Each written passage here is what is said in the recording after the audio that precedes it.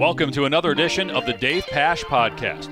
The Arizona Cardinals, for the first time since 1974, are 5-0. I was 2 years old the last time the Cardinals won their first 5 games of the season. And this one against the 49ers was a lot different than the others. This was a battle. The Cardinals found a different way to win compared to weeks 1 through 4.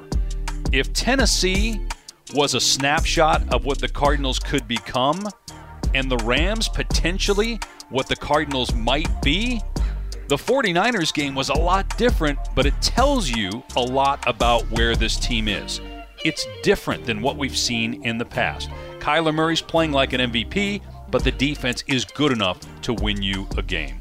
Who better to talk about the 5-0 start for the Cardinals than General Manager Steve Keim? He's our guest today on the Dave Pasch Podcast. Among the subjects we'll cover, the growth and maturation of quarterback Kyler Murray. The thing I see more now is two things, pre-snap and post-snap, the things he can do with his eyes. You start to see him manipulating safeties and defenders where he can look off and locate secondary and third options, whereas before it might have been 1-2 and then run. Keim also talks about what it's like to be a general manager day in and day out.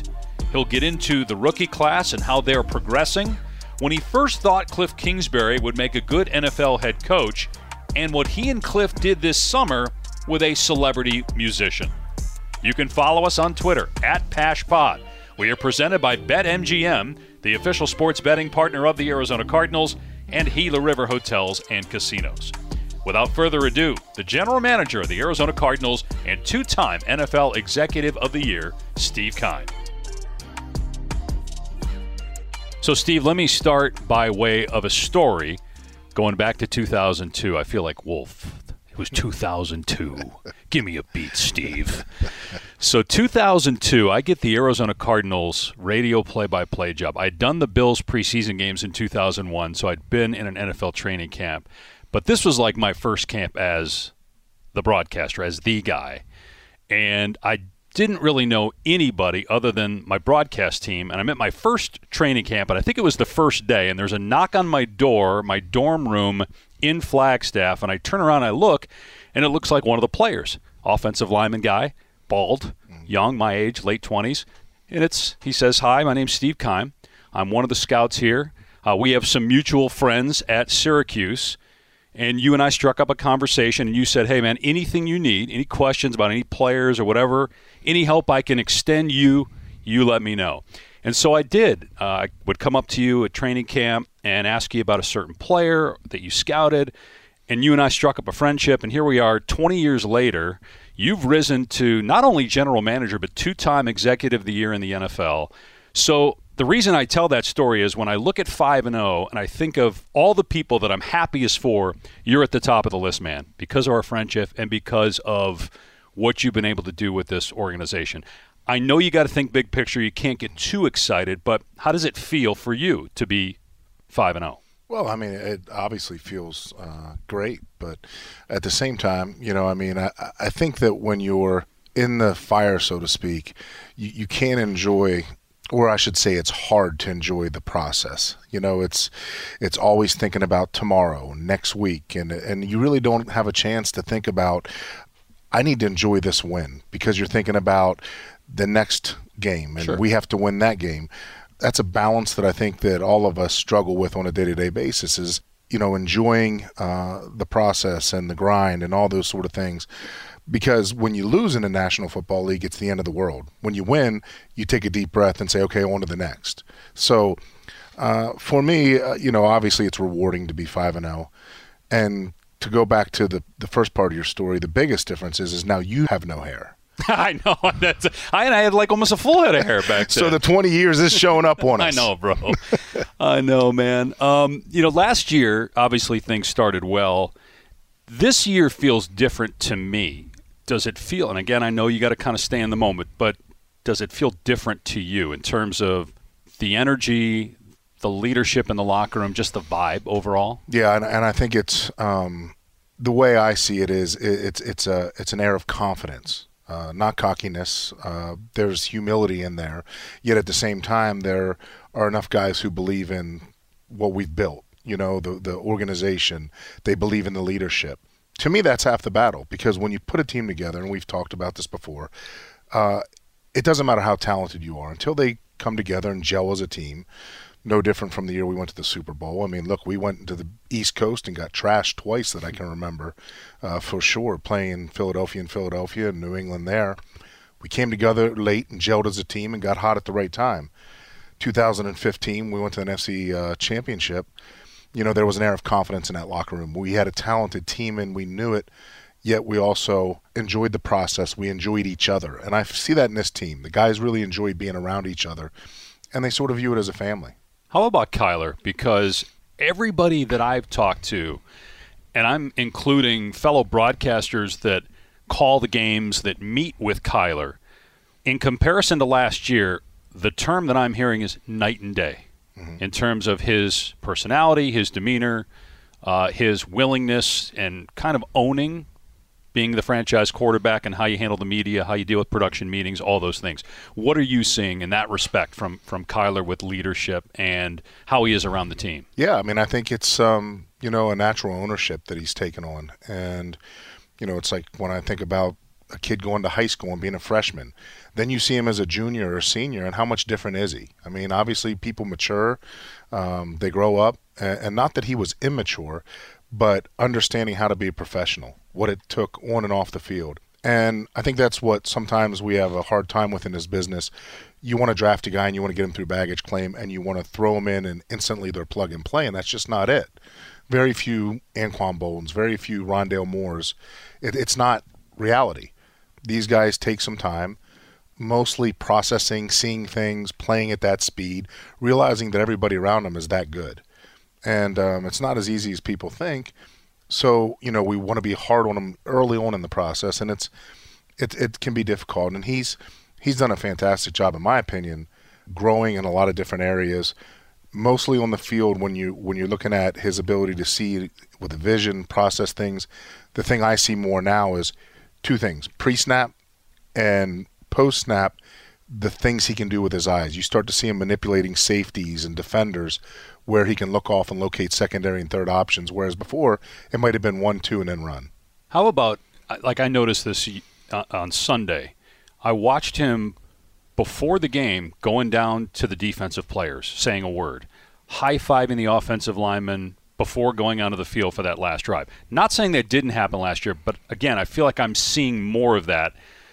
How important is that when you scout a quarterback, when you talk with players you're thinking of drafting? How much do you have to kind of think about how is this going to translate in terms of leadership and how a player is around his teammates? Yeah, I mean, I think that's one of the hardest things that a talent evaluator has to do. You can see all the physical traits on tape, but you don't know how a guy is going to play and react within your system. You don't know how their leadership is going to come off. You don't know whether they're a vocal guy, whether they're a guy that likes to be out in front of people.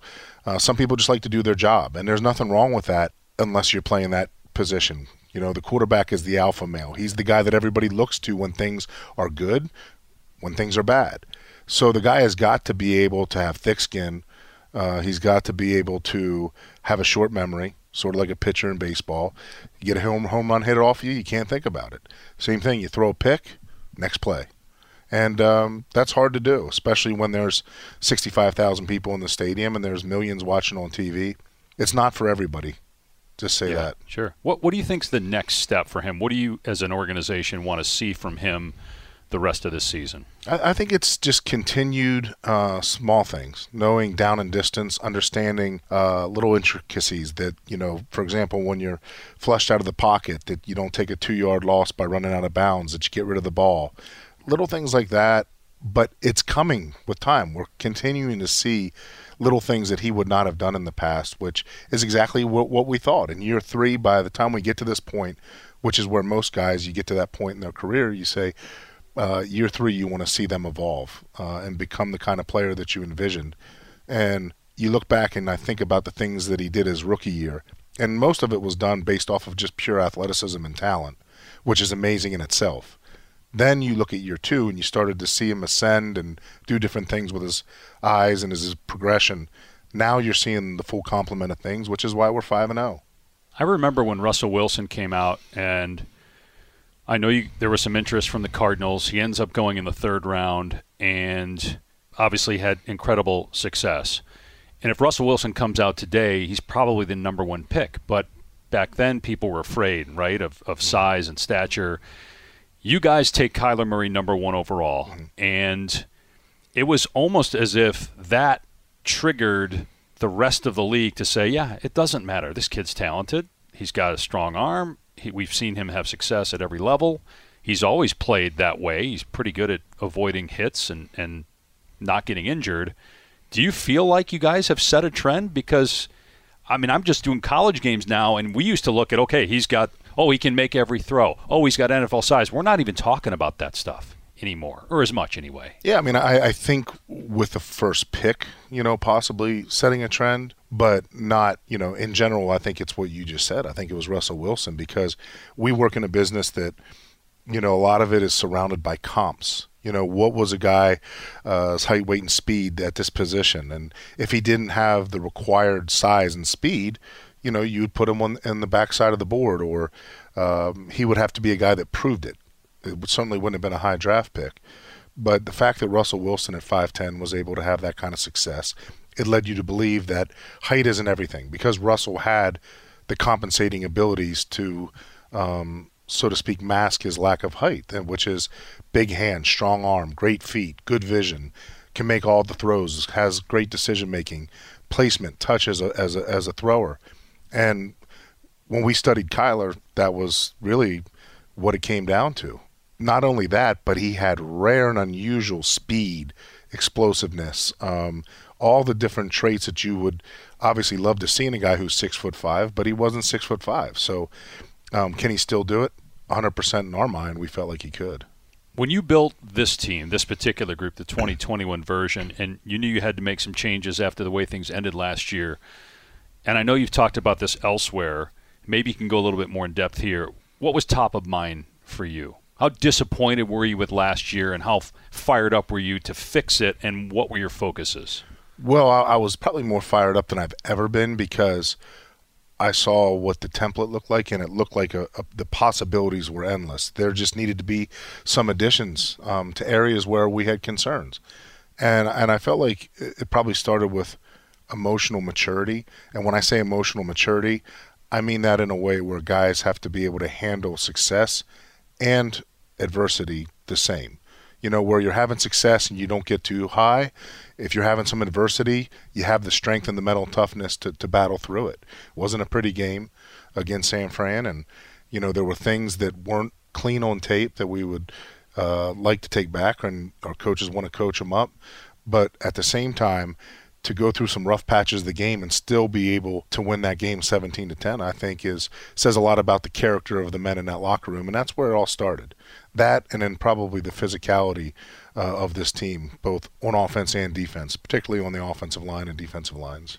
We saw that physicality on Sunday. That was a battle, and it was like the hit on the goal line. I don't know if you could hear that in your booth. We could almost hear that hit. Yeah, by Isaiah Simmons. Amazing. And the collision and that sort of thing. And in today's day and age, we've obviously tried to take the head out of the game and that sort of thing. But there are some times when you just have to have big collisions, and you have to have guys willing to, as Wolf would say, stick their face in the fan.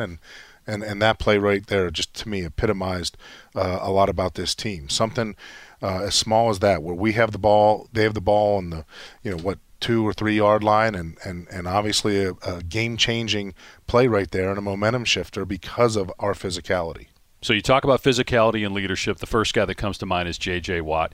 Can you tell us how that went down this summer? I had Michael on, and I said it's amazing that didn't get out into the media. The DeAndre Hopkins thing didn't get out. And Michael said, yeah, Steve and I, we talk about that, and then we'll let Coach in when he needs to know what we're thinking of doing and get his input. But there's nobody to leak it because it's just you and Michael. So Now that's in the rearview mirror, how did that deal come down, and are you starting to see that leadership and physicality showing up out of him, and how's that impacting the team? Yeah, and we got in early, and I feel like, when it comes to those type of trades, you have to be aggressive. Yet at the same time, when you have a player of JJ's stature or D-Hop's stature, and you're trying to get something done and you feel like you're making some headway, you start to wonder, man, is this a joke? Like, are they really considering this, or are they playing with our heads? And in JJ's situation, I know he had a bunch of other suitors, and so many times I would look up at the TV and I would see JJ Watt narrows it down to 3 teams, and I'm thinking, I just got done talking to his agent. How he didn't tell me that, And I'm thinking, you know what? Either this guy is a master at BS, or quite frankly, like, this is one of the best secrets in the NFL right now. And I'll never forget talking to Michael and telling him, we got the deal done and the excitement that surrounded it. But JJ's agent let me know that JJ wanted to break the news, and this was the picture that he was going to post, which showed JJ in a Cardinal shirt squatting. And I'll never forget thinking to myself, man, tomorrow at 11 a.m. when he posts this, the internet is going to literally break because people are going to be shocked, especially whenever John Clayton came out and said it was down to 3 teams and we weren't one of them. I did the same thing when I went to ESPN, Steve. Had a big ESPN shirt, squatting 700 pounds. If the internet were around then, it would have blown up. Continuing with the theme of physicality, James Conner, 5 touchdowns in 3 games, change of pace. When you were watching tape on him and trying to make the decision with the running back room, what went into that decision, and how pleased are you with the way he's played? Yeah, and you look at the big picture and you say, okay, well, in the NFL in today's day and age, most teams have a couple backs to complement each other. Team we're playing this week, with Cleveland, they have 2 great backs. We love everything about Chase Edmonds, but we also look back and we think, okay, you look at the game last year when we were playing New England, and we had the ball right before half on the 1-inch line and we couldn't pound it in. Something to be said for a bigger back that can finish games, that can do the things that James does. And I don't think most people understand how big James is until you walk up on him and you see that the guy's, he's probably 6'2", 230 pounds, runs with an attitude, runs with the physicality that you look for. And I think the other thing that's surprising about him is he's niftier and a little quicker than you would anticipate for being that size. So he catches people off guard, he has soft hands, and really feel what we did offensively. James Saxon had intimate knowledge of him, being his coach at one time in Pittsburgh. And then we brought him out here for a visit, spent some time with him, and really fell in love with the person as well. So thought he was a great fit, and to me so far it's been a really good signing. All right, I want to get back into this team and 2021, but I want to give the fans a little bit of insight into what the day in the life of a NFL general manager is like. Is every day different for you? Do you wake up not knowing what the day is going to bring? Do you have a certain routine as opposed to when you get up, when you go to bed, what you do each day? Give me a sense of a normal week in season for Steve Keim. Well, I'm not proud to tell you this, but I'm sort of like a grandpa. I think I probably stay up to about 9 or 9:30 most nights. That being said, I don't sleep well. And again, I'm not bragging about this, but like this morning I was up at 3:30. Oh. I was here by probably 4:15. And again, that's not to brag. It's the fact that I can't sleep, which is unfortunate. So the bags under my eyes are the telltale sign. So I'll come in and, it's nice and quiet in here. The interesting fact that people wouldn't know, I've been in here as early as 3:45 a.m., and there's always one vehicle out in the parking lot, and it's a white Ford Raptor, and I've never beat Cliff Kingsbury in here. I don't know if the guy sleeps, if he's a vampire or what he is, but that guy is in here every morning before I can get here, and it's amazing. So I'll get in, and first thing I usually do is the thing that I love the most, which is watch film, whether it's college or pro. And before, most people get into the office, it gives me a chance to have some meditation time, I like to call it, which is really just watching tape, listening to music, whatever it may be, podcasts of yours. And it's refreshing, relaxing. It's what I love to do, and I unfortunately don't get to do as much as I'd like. Then are you on the phone a good part of the day? Are you looking at, okay, this player got hurt, so now we got to start to look at either players that are on the practice squad or players that are on the roster who've been inactive, or we got to look at other teams for trades? Yeah, I mean, it's constant dialogue, and then depending on the game, how many injuries you incurred and what the moves that you have to make that week, the practice squad players that you have to flip, generally we bring in guys on Mondays. They get physicals Tuesday morning. We work them out on Tuesday mid-morning because that's our day off of practice. Then we have to make some roster moves. But, generally it's constant dialogue all day with guys like Coach and our scouting department to talk about the ready list and players that we want to bring in for workouts, and the training room staff and all those guys with the injuries and how long players are going to be out and trying to forecast that. So it's constant dialogue, meeting with Michael and talking about the team. And we have a lot of dialogue on a daily basis. Generally probably 2 or 3 times we talk about the roster and different things with the organization. Again, the thing that we have to do that's different from a lot of people is planning for the future, not just the present. What's on the playlist when you're watching film? What music? I'm generally a country music fan. I got to give it to my buddy Blake Shelton, who's a big diehard Cardinal fan, so I got to give him a little shout out. Cliff and I went on tour with him for a couple days this past year, which was a lot of fun. Got to see what it's like to sleep on a bus, which I don't ever want to do again. But it was a nice bus, though. It was a nice bus, but those sleeping areas aren't made for a guy who's 6'2.5", 280 pounds. I would have paid money to see you and Cliff on bunk beds in a bus with Blake Shelton. Cliff told me, I think it was on day 3, he heard me at about 4 a.m. dragging my bag to get off there, giggling because I was so delirious I was ready to go. I was like, get me to the Ritz-Carlton as fast as I can. I told the story about you engaging in a conversation with me and initiating that relationship. And I watch on the field before games how you interact with other GMs, like you're friends with them. And Frank Caliendo was on last week, and he made the point, because he knows you, and he said, you almost have to be friends with other general managers because you got to do business with them. Sure. So how does that work?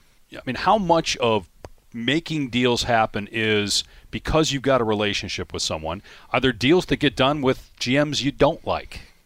I don't know that I don't like. It's probably more that I don't have a long-term relationship with, and the one thing that most GMs have that other people don't is, growing up in the business, a lot of the GMs were scouts at one time on the road. So for 13 years, I spent 185 days on the road, traveling from city to city, and in many cases being away from your family, away from your friends, and you sort of become like a nomad. And really the other people that you spend a lot of time with, and I'm talking about 8 hours a day in a dark film room with John Schneider or, Les Snead or any other GM in the NFL, Jason Light. And, as you're spending 8 hours with those guys, you're in the same room. You're staying at the same hotels. You may go to the same place to eat for dinner and catch up for a couple hours before you go write 5 hours of reports. So you develop these relationships, and then it carries you throughout the rest of your life. And it's no different from, listen, you have a job to do, which I respect. So anything I can do to help you with your job is something that's important to me. Now, am I going to tell you about the trade I might have just consummated? Of course not. You got to know what to obviously tell people and what not to. No different if I'm doing a trade with Howie Roseman or I'm doing a trade with Brandon Beane. It helps the process when you have that relationship. You're not going to, again, give trade secrets, but you are going to develop a relationship, and just the way you communicate certainly helps. You mentioned Jason. He texted Wolf and I during one of the preseason TV games and said, I will buy you both a steak dinner if you can somehow get on the air that Steve and I are good buddies. I'm like, does he think we're amateurs? I looked at Wolf like, you didn't think we can work this in? So, of course, we show you and Michael in the booth, and there's Michael Bidwell, team owner, and Arizona Cardinals GM Steve Keim. Congratulations to the Buccaneers, the defending champs, and Jason Light, their GM, who used to be here and is still good friends with Steve Keim. So, 5 minutes later, and Jason heard, he's like, dang it. Text, I'm like, what did you think? You would think after getting a Super Bowl ring that you wouldn't need the shameless plug anymore. I know, exactly.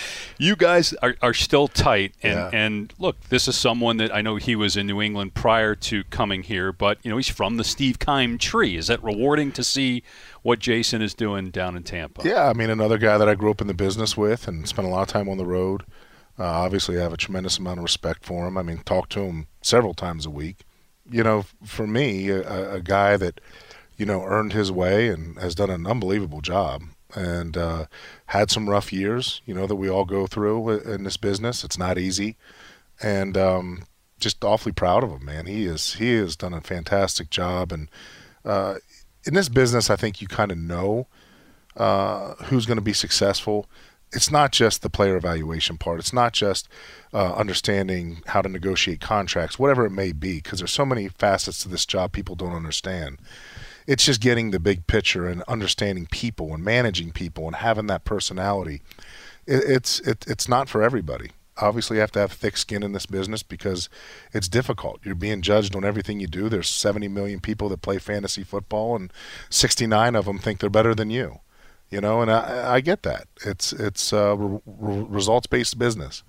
So getting into it, you have to know what you're getting into, and you have to be able to look at the big picture and understand it and respect the process. You talked about all those years on the road, working your way up. You really don't see it a lot in professional sports where a guy works his way up through the ranks at one team and stays with that team and eventually moves from a scout to general manager. I think of Eric Spoelstra in the NBA, who was a video coordinator with the Heat, worked his way up, assistant coach, all this, successful head coach. And I think of you being a scout here, working your way up and eventually becoming the general manager of this team. Why do you think that is? Do you think because I'm sure you had opportunities before you got the general manager job to look elsewhere. Why do you think it is that guys sometimes just look to take the first job because it's a GM opportunity? And it could be said for coaches too. Sometimes coaches look for the first job to leave to try to take it rather than waiting for the right job. Yeah, I think that's a tough balance because you're so goal-oriented and you want everything now. Today's world, that's the way we're built. And I think that it's hard to take a step back and look at the big picture and realize maybe this isn't good for me or it's not a good fit. It's difficult. I know that because, it's hard to turn down the compensation and, obviously the fact that you get to run your own operation when maybe that's the point is maybe it's not the right situation because you don't get to have a final say in something. But, that's the cool thing about me being in this position is to the fact that what you said has started here. I think myself and Brian Gutekunst in Green Bay are the only two guys in the NFL that started off with their organizations at the lowest level, being area scout and working all the way up to GM. But the coolest thing about that for me is I don't just wear a cardinal on my polo. I wear a cardinal in my heart, man, because this isn't a job. This is my passion. Our fan base is my passion. Making the state of Arizona proud, making the Bidwell family proud. It's my passion. Somebody said, what would be the coolest thing in the world for you? What would be your ultimate goal for you to envision before you retire? And I said, watching Michael Bidwell hold that Lombardi trophy. That would, right then and there, but then we would get there and I'd probably say, I want to see him do it twice, then 3 times. So, just making the people of Arizona proud, and that's being here so long and seeing us go through tough times. That's always been sort of what I visualized. And I believe that 100% for fans that may be listening and saying, okay, Steve, he's got to say that. Like, I believe that because you've even said things over the years to me, to Wolf, to others of really want to make you guys proud, really want you guys to like what you're seeing. We want to do this right. So I believe that is absolutely from the heart. I know as a kid you talked about you thought you'd be a GM someday. Did you think after you left NC State you'd play for a while and then eventually get into scouting, or was this something like even in college you had your mindset on? Well, I had dreams of playing in the NFL and having an opportunity with the Dolphins. I think when I realized that I was a try-hard guy that, had limited ability. But the thing that was probably the best was to get hurt, then to be released, and then I had some other opportunities, and I think I was smart enough, or at least self-perceptive enough, to realize, you know what, let's move on to the next part of your career, which was great because it gave me the opportunity to start here at such a young age. I started with the Cardinals, I think, at 25, and it helped me get my career started early and on track. And for about 10 years, I just had my head down and I worked my tail off and had those goals and continually, went through the ranks and was elevated to, national scout, college scouting director, and then ultimately director of player personnel, and then VP of player personnel. So the great part about that is I learned every step of the way. And the coolest thing is when you start off at such a low level, you learn, how organizations are run, not just, what it's like to evaluate a guy at Notre Dame. You understand that there's parts of the business, whether it's picking up a guy at the airport or taking him to get his physical or running an errand for a coach. I mean, there's a lot of different things that come with this business that people aren't prepared for. And so I learned a lot of great lessons along the way. You spoke earlier about you and Cliff going on tour with Blake Shelton. So obviously you and Cliff are friends. And when you hired Cliff as the head coach, there were a lot of people that were curious as to what you saw. We're starting to see that here, obviously, in year 3. And when Cliff was on here, I knew Cliff from covering college, and I remember Brian Griese and I walking out of a meeting with Cliff when he was the offensive coordinator at Texas A&M, and we both were like, that dude is going to be a head coach. Mm-hmm. Like, that guy is smart. He's got a great personality. And I think people now, he seems looser with the media. You're starting to see that a little bit more. What were some of the things that you saw in Cliff? And when did you start to see those things? Does it go back to when Manziel was at A&M? Does it go back to Mahomes when he was coaching him at Texas Tech? Like, when did you have an idea that Cliff might be a good NFL head coach? Well, through the years, exactly what you're saying. I mean, getting to know him and going to scout players, whether it was at Houston or A&M or Texas Tech, just the interaction that you would have with him. He always impressed me with the way he carried himself, the way he talked about the players, the way he coached them when I watched him coach on the field. And then I'll never forget, Bruce Arians, myself, and Michael flew in to work out Patrick Mahomes at Texas Tech. Spent a lot of time with Cliff, and all 3 of us came away from that workout thinking, man, this guy, he's impressive. Not just Patrick Mahomes, but Cliff as well. And Michael and I said, man, one day I think he was going to be a good, not only head coach in college football, but he may have a chance to be a good head coach in the NFL. And fast forward, started to think about how we could be innovative and do some things differently. Sometimes people say, well, it's too early, like Sean McVay. It was too young, too early. Sometimes guys have to grow in the business, and they continually get better and grow within the business, just like a scout or a GM would. And felt like he would be a great fit. What's the biggest difference you've seen in him here in year 3 compared to years 1 and 2? I would say the comfort level of being himself, letting his personality come out, and not being as guarded. And not guarded in a bad way, guarded in a way where, you're the head coach of an NFL team. Sometimes there are guys who are almost as old as you, or if they're not, they're as old as you. And that can be tough, especially with guys that are, future Hall of Famers, Larry Fitzgerald, guys like that. And now you're looking them in the face and you're telling them what to do, and you're trying to coach them up. So you're trying to build credibility with those type of players. So I just think that, again, just coming into his own, being more comfortable with not only the players but his own staff.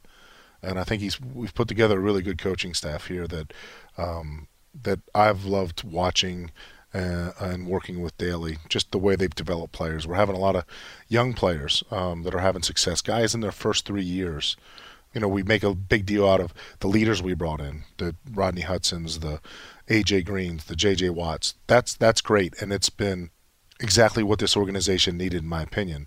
But to have success being a 5-0 team, you have to have guys in the first 3-4 years of their contracts have success. Guys like Jalen Thompson, Chase Edmonds, Kyler Murray, Christian Kirk. Go down the list of the guys who are young, Isaiah Simmons, who are having success.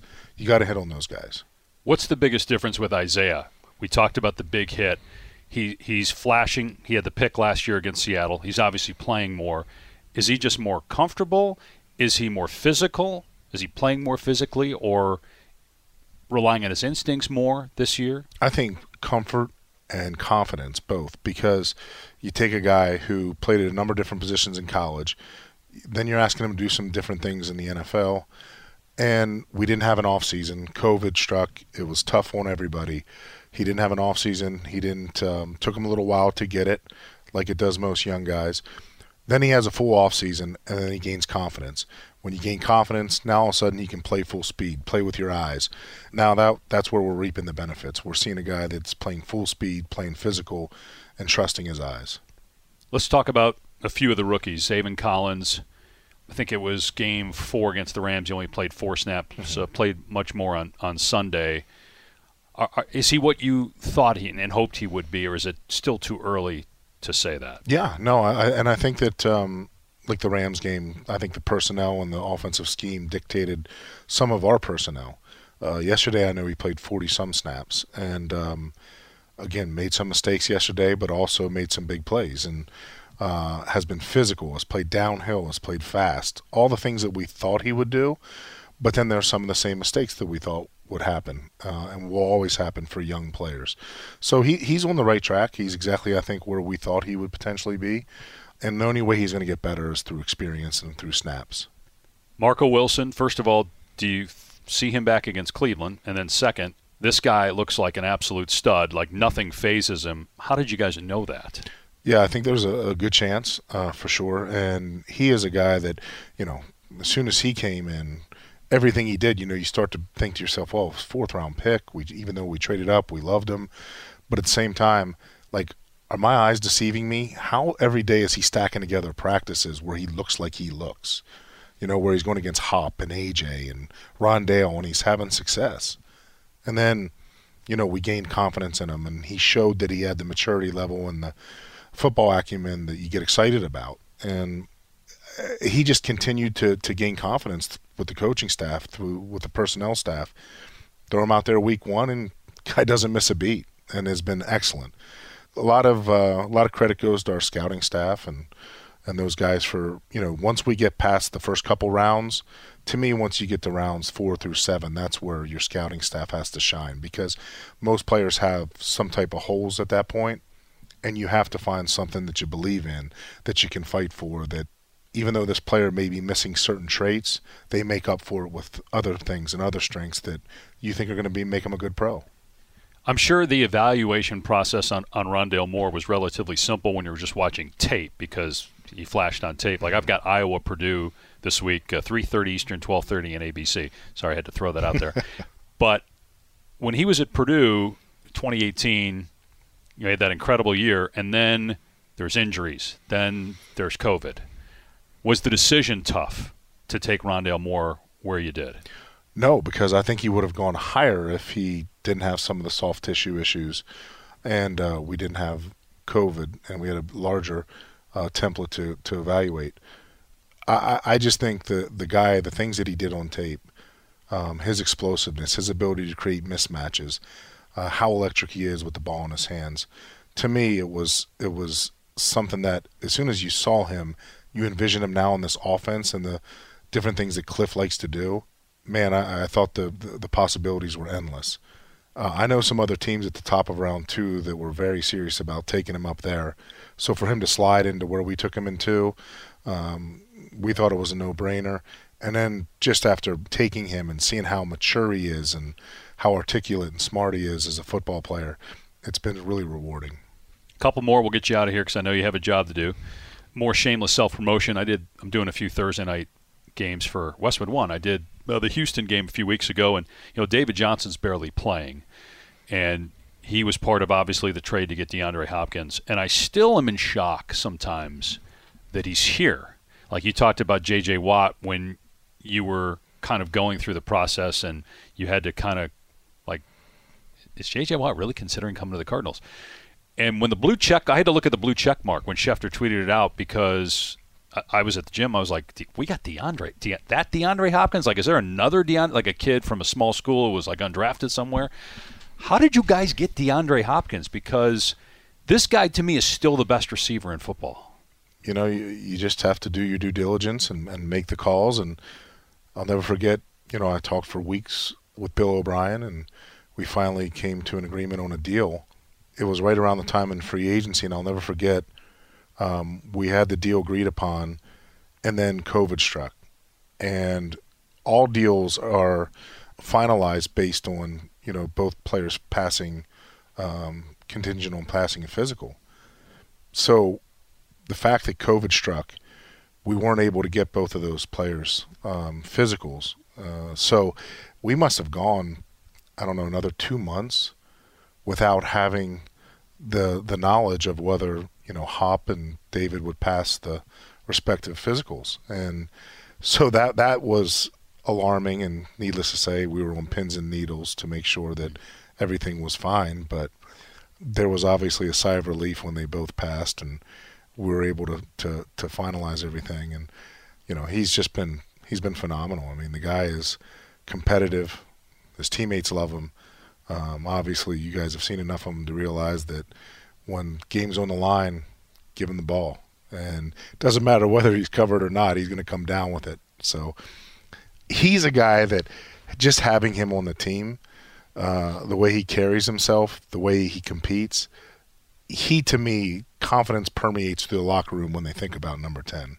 I have to ask you this as the last question. Otherwise, I'm sure I would get people saying you're not doing your job. No one's talking about Larry Fitzgerald right now because the Cardinals are 5-0. Where do things stand with Fitz? Like, in your mind, is he retired, or is it, there's a door open for conversation at some point in the future for him to play again? Yeah, I mean, I guess he hasn't announced any retirement, so I don't know that. I mean, that's a question that I think he would have to answer. I know prior to the season, way back, probably last year, we knew that the salary cap would come down, and we communicated, and I let him know, listen, be helpful the sooner than later if you let me know what you're going to do because of the salary cap and trying to plan and forecast for future things. So we were on the same page, and that's the way it's been every year. The last several years he's done one-year contracts, and we got them done relatively easy. So, the ball was in his court, and again, I know he's got a lot of things on his plate, and he's having a lot of success with different, things in his life, whether it's the Suns and different business opportunities. So, like I said, we miss him, obviously. He's great in the locker room, great on the field. Guy's a consummate pro and one of my favorite people in the world. No question. Hey, Steve, thanks so much for the time, man. Really appreciate you doing this, brother. Thanks, man. Appreciate it. Always great to catch up with Steve Keim. Been with the organization since 1999. Took over the general manager position in 2013. Two-time NFL Executive of the Year and the GM of the only unbeaten team left in professional football at 5-0. Great stuff on Kyler Murray and how he's matured as a leader, and also some of the things he's doing on the field that we didn't see in years 1 and 2. Also, Steve's breakdown of the rookie class, how they're maturing, where J.J. Watt's leadership is showing up, and how Cliff Kingsbury has grown in year 3. Appreciate Steve's time. Want to remind you that we are presented by BetMGM, the official sports betting partner of the Arizona Cardinals, and Gila River Hotels and Casinos. Next week, we'll talk with another general manager. The GM of the Phoenix Suns, James Jones, will join the Dave Pasch podcast. Thanks to Steve Keim, and we'll talk to you Sunday from Cleveland when the Cardinals face the Browns.